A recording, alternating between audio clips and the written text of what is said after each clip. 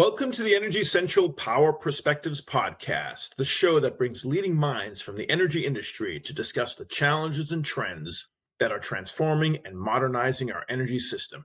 And a quick thank you to West Monroe, our sponsor of today's show. Now, let's talk energy.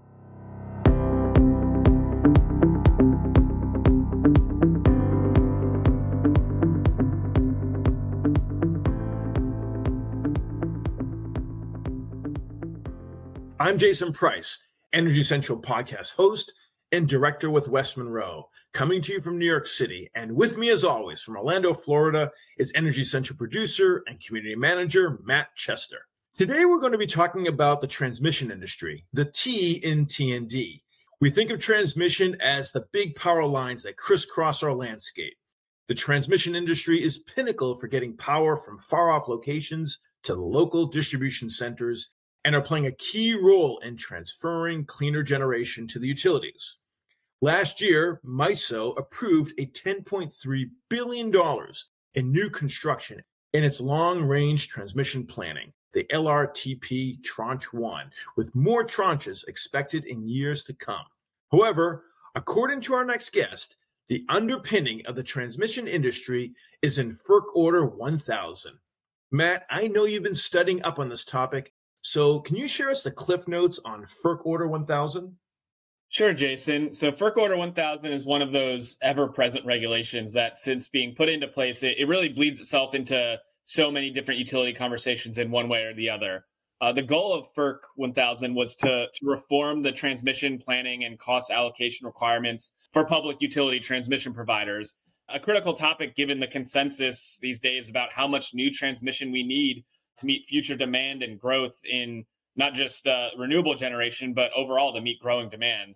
So the order was put into place in 2011, and its stated objectives at that point were to remove barriers to the development of transmission, promoting cost-effective planning and the fair allocation of costs for new transmission facilities. But the question over a decade later is whether that order has achieved these stated goals and how has the sector evolved around it, and what's the best way to continue to work towards those goals moving forward in today's landscape. That's great. Great context, Matt. Much appreciated. So I asked for this framing because today's episode is a compelling one. We're talking about what good and bad policy looks like in the power sector. We share common goals pretty uniformly in the desire to keep energy clean, reliable, affordable, equitable, and more. But we don't always see eye to eye on the best way to do so. Today's guest is deeply entrenched in that world of public policy and regulation, as he is ITC Holdings Director of Public Affairs, and the perspective he brings to these debates is an eye-catching one, seeking out future-proof regulations. I'm eager to hear him explain more, so let's get to it. From ITC's Holdings in Novi, Michigan, with us today is Kwafo Adarkwa. Thank you for joining us on Energy Central's Power Perspectives podcast. Thanks, Jason, and thanks for thinking of ITC. Much appreciated, and curious to dive in on all the discussion on Order 1000 and really sort of the downfall of that in the situation as you look at that chilling effect it's had on transmission development across the country, and really looking towards what's happening with respect to ROFRs in a lot of the states in which ITC operates, which have really been a godsend in a lot of ways to spur transmission development and work together. Excellent. Well, we're excited to have you here. So, Kwafo, before we dig in, how about if you give us a background on who ITC is? Happy to, Jason. Well, ITC is the nation's largest independent transmission company, operating in multiple Midwestern states, headquarters in Novi, Michigan. But we just celebrated 20 years of existence, so really excited about that. Employing close to 1,000 people across the Midwest and Great Plains. Wonderful company to work for, steeped in innovation, moving towards a cleaner grid and greener future. We mentioned in the intro that we're talking about some pretty big topics. And before we dive into that meaty conversation, I wanted to give you an opportunity to share more about yourself and the background of what you do at ITC. So walk us through your history in the utility sector, if you don't mind. Yeah, Jason, thanks for that opportunity. I've got almost a 20-year career in the energy industry.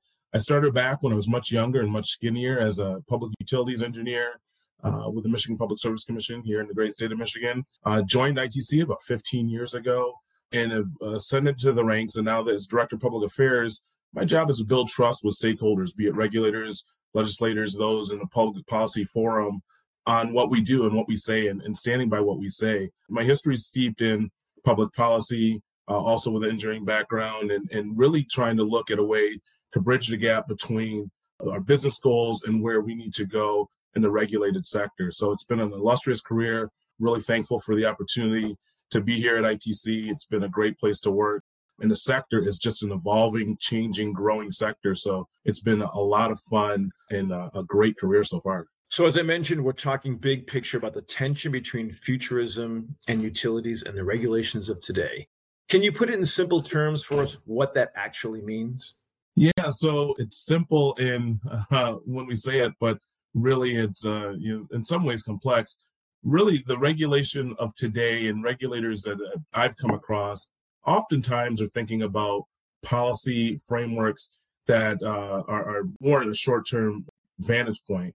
Really, the futurism and where we want to go from a good regulatory policy is moving towards a framework that has the future in mind and public policy that's done today that has a 5, 10, 15-year look ahead. And it's very difficult to do that in large part, but really that is the most effective regulation that allows customers today to take advantage of good public policy and good innovation in our sector, but then also has that same framework, right, that allows us to grow into a policy that is somewhat future-proof, right, that looks at all the different changing landscapes with respect to the generation landscape that's changing, with respect to all of the different uses and needs of the system. One good example of that is electric vehicle policy in terms of where that needs to go in a future landscape. Right now, the policy across most of the country is probably not ready for the upcoming demand that's coming in that sector. And we need to move to that future-looking, future lens that has public policy that encompasses all of what those future needs might need to be. And that's a difficult balance, but it's one that we need to find as an industry. Kwafo, for utility actors like ITC, how do you expect to actively balance the pressing needs that can sometimes feel counter to each other, increasing decarbonization but increasing liability, allowing for mass electrification but keeping prices low? Tell us about this.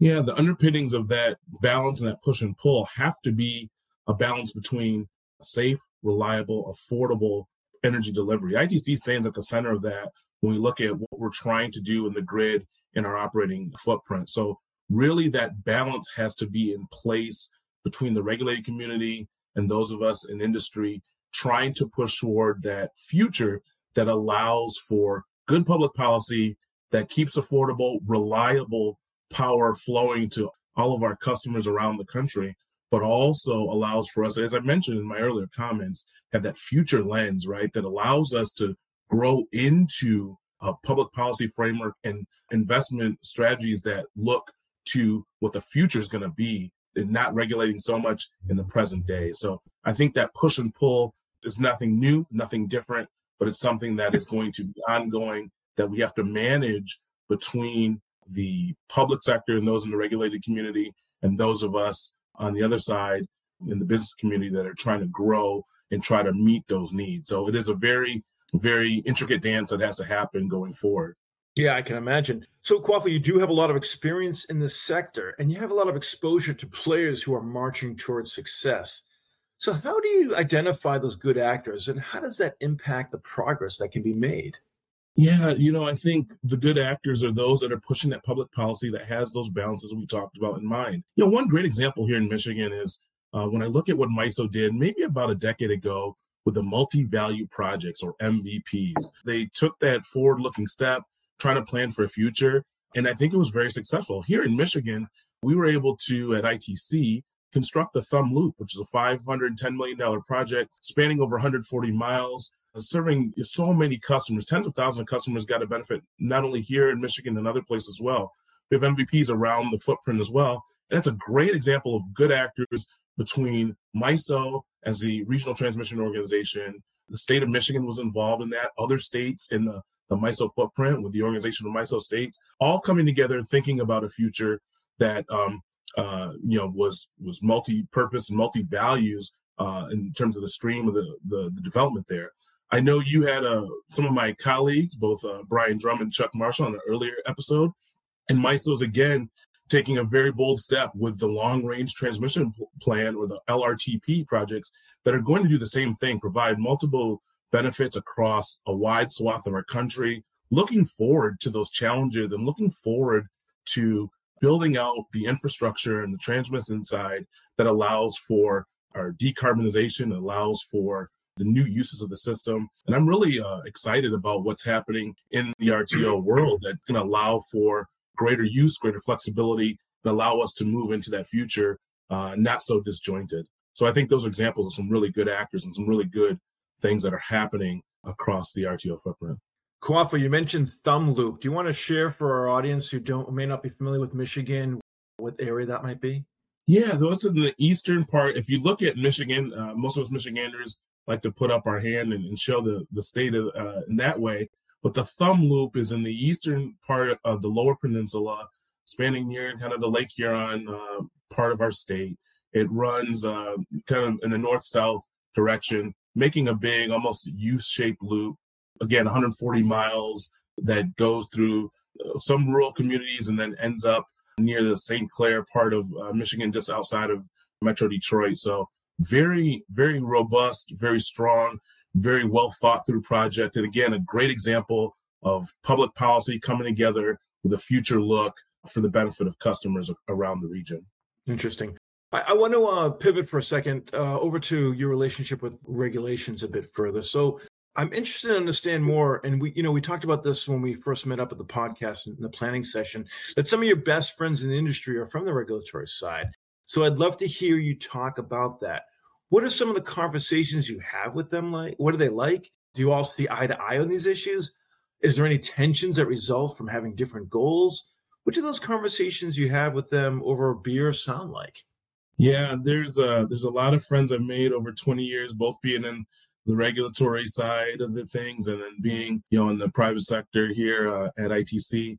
A lot of good discussion with so many regulators from around the country. There's an inherent push and pull, just like any good friendship, where you're talking about different policy issues and there's gnashing of teeth. But at the end of the day, it's steeped in trust and the relationships are strong because we've worked together and we've not seen eye to eye, but we have trust in the foundation of education. And, there is no beer thrown, I can assure you that, at the end of the conversation, but a lot of robust policy discussion. Again, not always going to see eye to eye on particular ways in which to get to the end goal. But again, I think we have the shared aligned goal of delivering power at a reliable, clean, affordable way through most of the people and most of the conversations I've had over an illustrious 20-year career. Well, that's good to hear. No doubt that despite the tensions between different actors, we all want to see a future-ready grid. We like to recognize that regulation has to play a role in that, though we may not always agree on the specific levels of transmission-enhancing policies. So what would you put forth as the framework that these policies should look like? Yeah, I think a good public policy that balances where we are today and where we need to go, takes into account a lot of different factors. Obviously, cost is a big thing, and most of our folks are economic regulators, so thinking about cost, also thinking about reliability, and also thinking with a lens toward the future, right? So much of our public policy is focused on just meeting customers' needs today. But as I discussed before, we have to move to a framework across the country, no matter what jurisdiction you're in, a framework that allows us to plan for today, take actions today that are going to have a benefit in 5 or 10 years from now. So I know, we talked about MISO a little bit. SVP is doing some good things with JTIQ as well. A lot of different states are taking a lot of actions to try to ready us going forward, but it's going to have to be a consistent evolution of public policy in terms of thinking about today, providing for a framework and a structure that allows growth and development moving forward 5 and 10 years. And it's very difficult to do. There's a push and pull for a variety of reasons, but I think what we need to do is continue to push forward with future policy that, again, allows us to be ready for the changing dynamic, be it, again, decarbonization, be it the various factors that are and uses of the system on the electric side that are happening, that are inherent, that are just on the precipice of happening and are already happening. So I'm excited to be involved in the industry, excited to help push policy goals and initiatives in that way. Fantastic. For our listeners who may not be aware, Kwafo is no stranger to the world of podcasts, and he shared with us that he regularly appears on sports-related podcasts. So Kwafo, I thought it'd be fun to take our traditional lightning round where we move away from asking about the industry and instead ask about you. and stick it with a sports theme. So I'm going to ask you a handful of questions looking for a quick one-word or one-sentence answer. Are you ready? I think so. This might be the hardest part of the podcast. Well, we'll see. So what's your favorite sporting event of the year?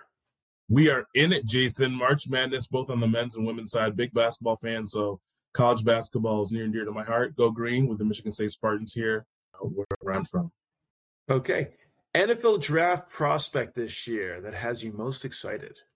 This is tough, but I'm going to show a little bias here. I'm going to go with Bryce Young, the quarterback from Alabama. Very small size quarterback, but really a good football player, and I want to see where he lands and how he performs. If you could invite any athlete, living or dead, to join you at the bar to watch a big game, who would it be? Also tough here, but let's stay with the Michigan State theme. Magic Johnson. So if you're listening, Magic, my calendar's open.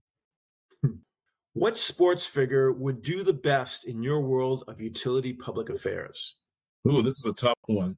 I'm going to go with LeBron James. The reason why is he's able to be comfortable in a lot of different settings. He understands the landscape in front of him. He's able to push his own agenda, but also to understand the needs of others. So LeBron would do okay in the world of regulatory policy. Okay, and this one is a little on the tough side, but I'm sure you can handle it. By what metrics will you measure how successful you were at the end of your career? What puts you in the Hall of Fame? Yeah, I think to be a Hall of Famer, you have to be multifaceted, multi-dynamic, multi-tool type player. I think for me, if my family thinks that I have done an excellent job and can speak highly of me, if my coworkers can speak highly of me, if I can give back and mentor folks that look like me, sound like me, have come from the same sort of background, and if I can have made some sort of mark on this industry in a way that goes toward the future, provides that next generation of leaders, I think I will have been a success and potentially in that pantheon of greats to practice public policy. Nice job. Keeping with the sports theme, I would say that was a slam dunk. So good going. And as a reward, that means you get the final word of this episode. What would be your final takeaway message that you hope our listeners remember from today's conversation, if nothing else?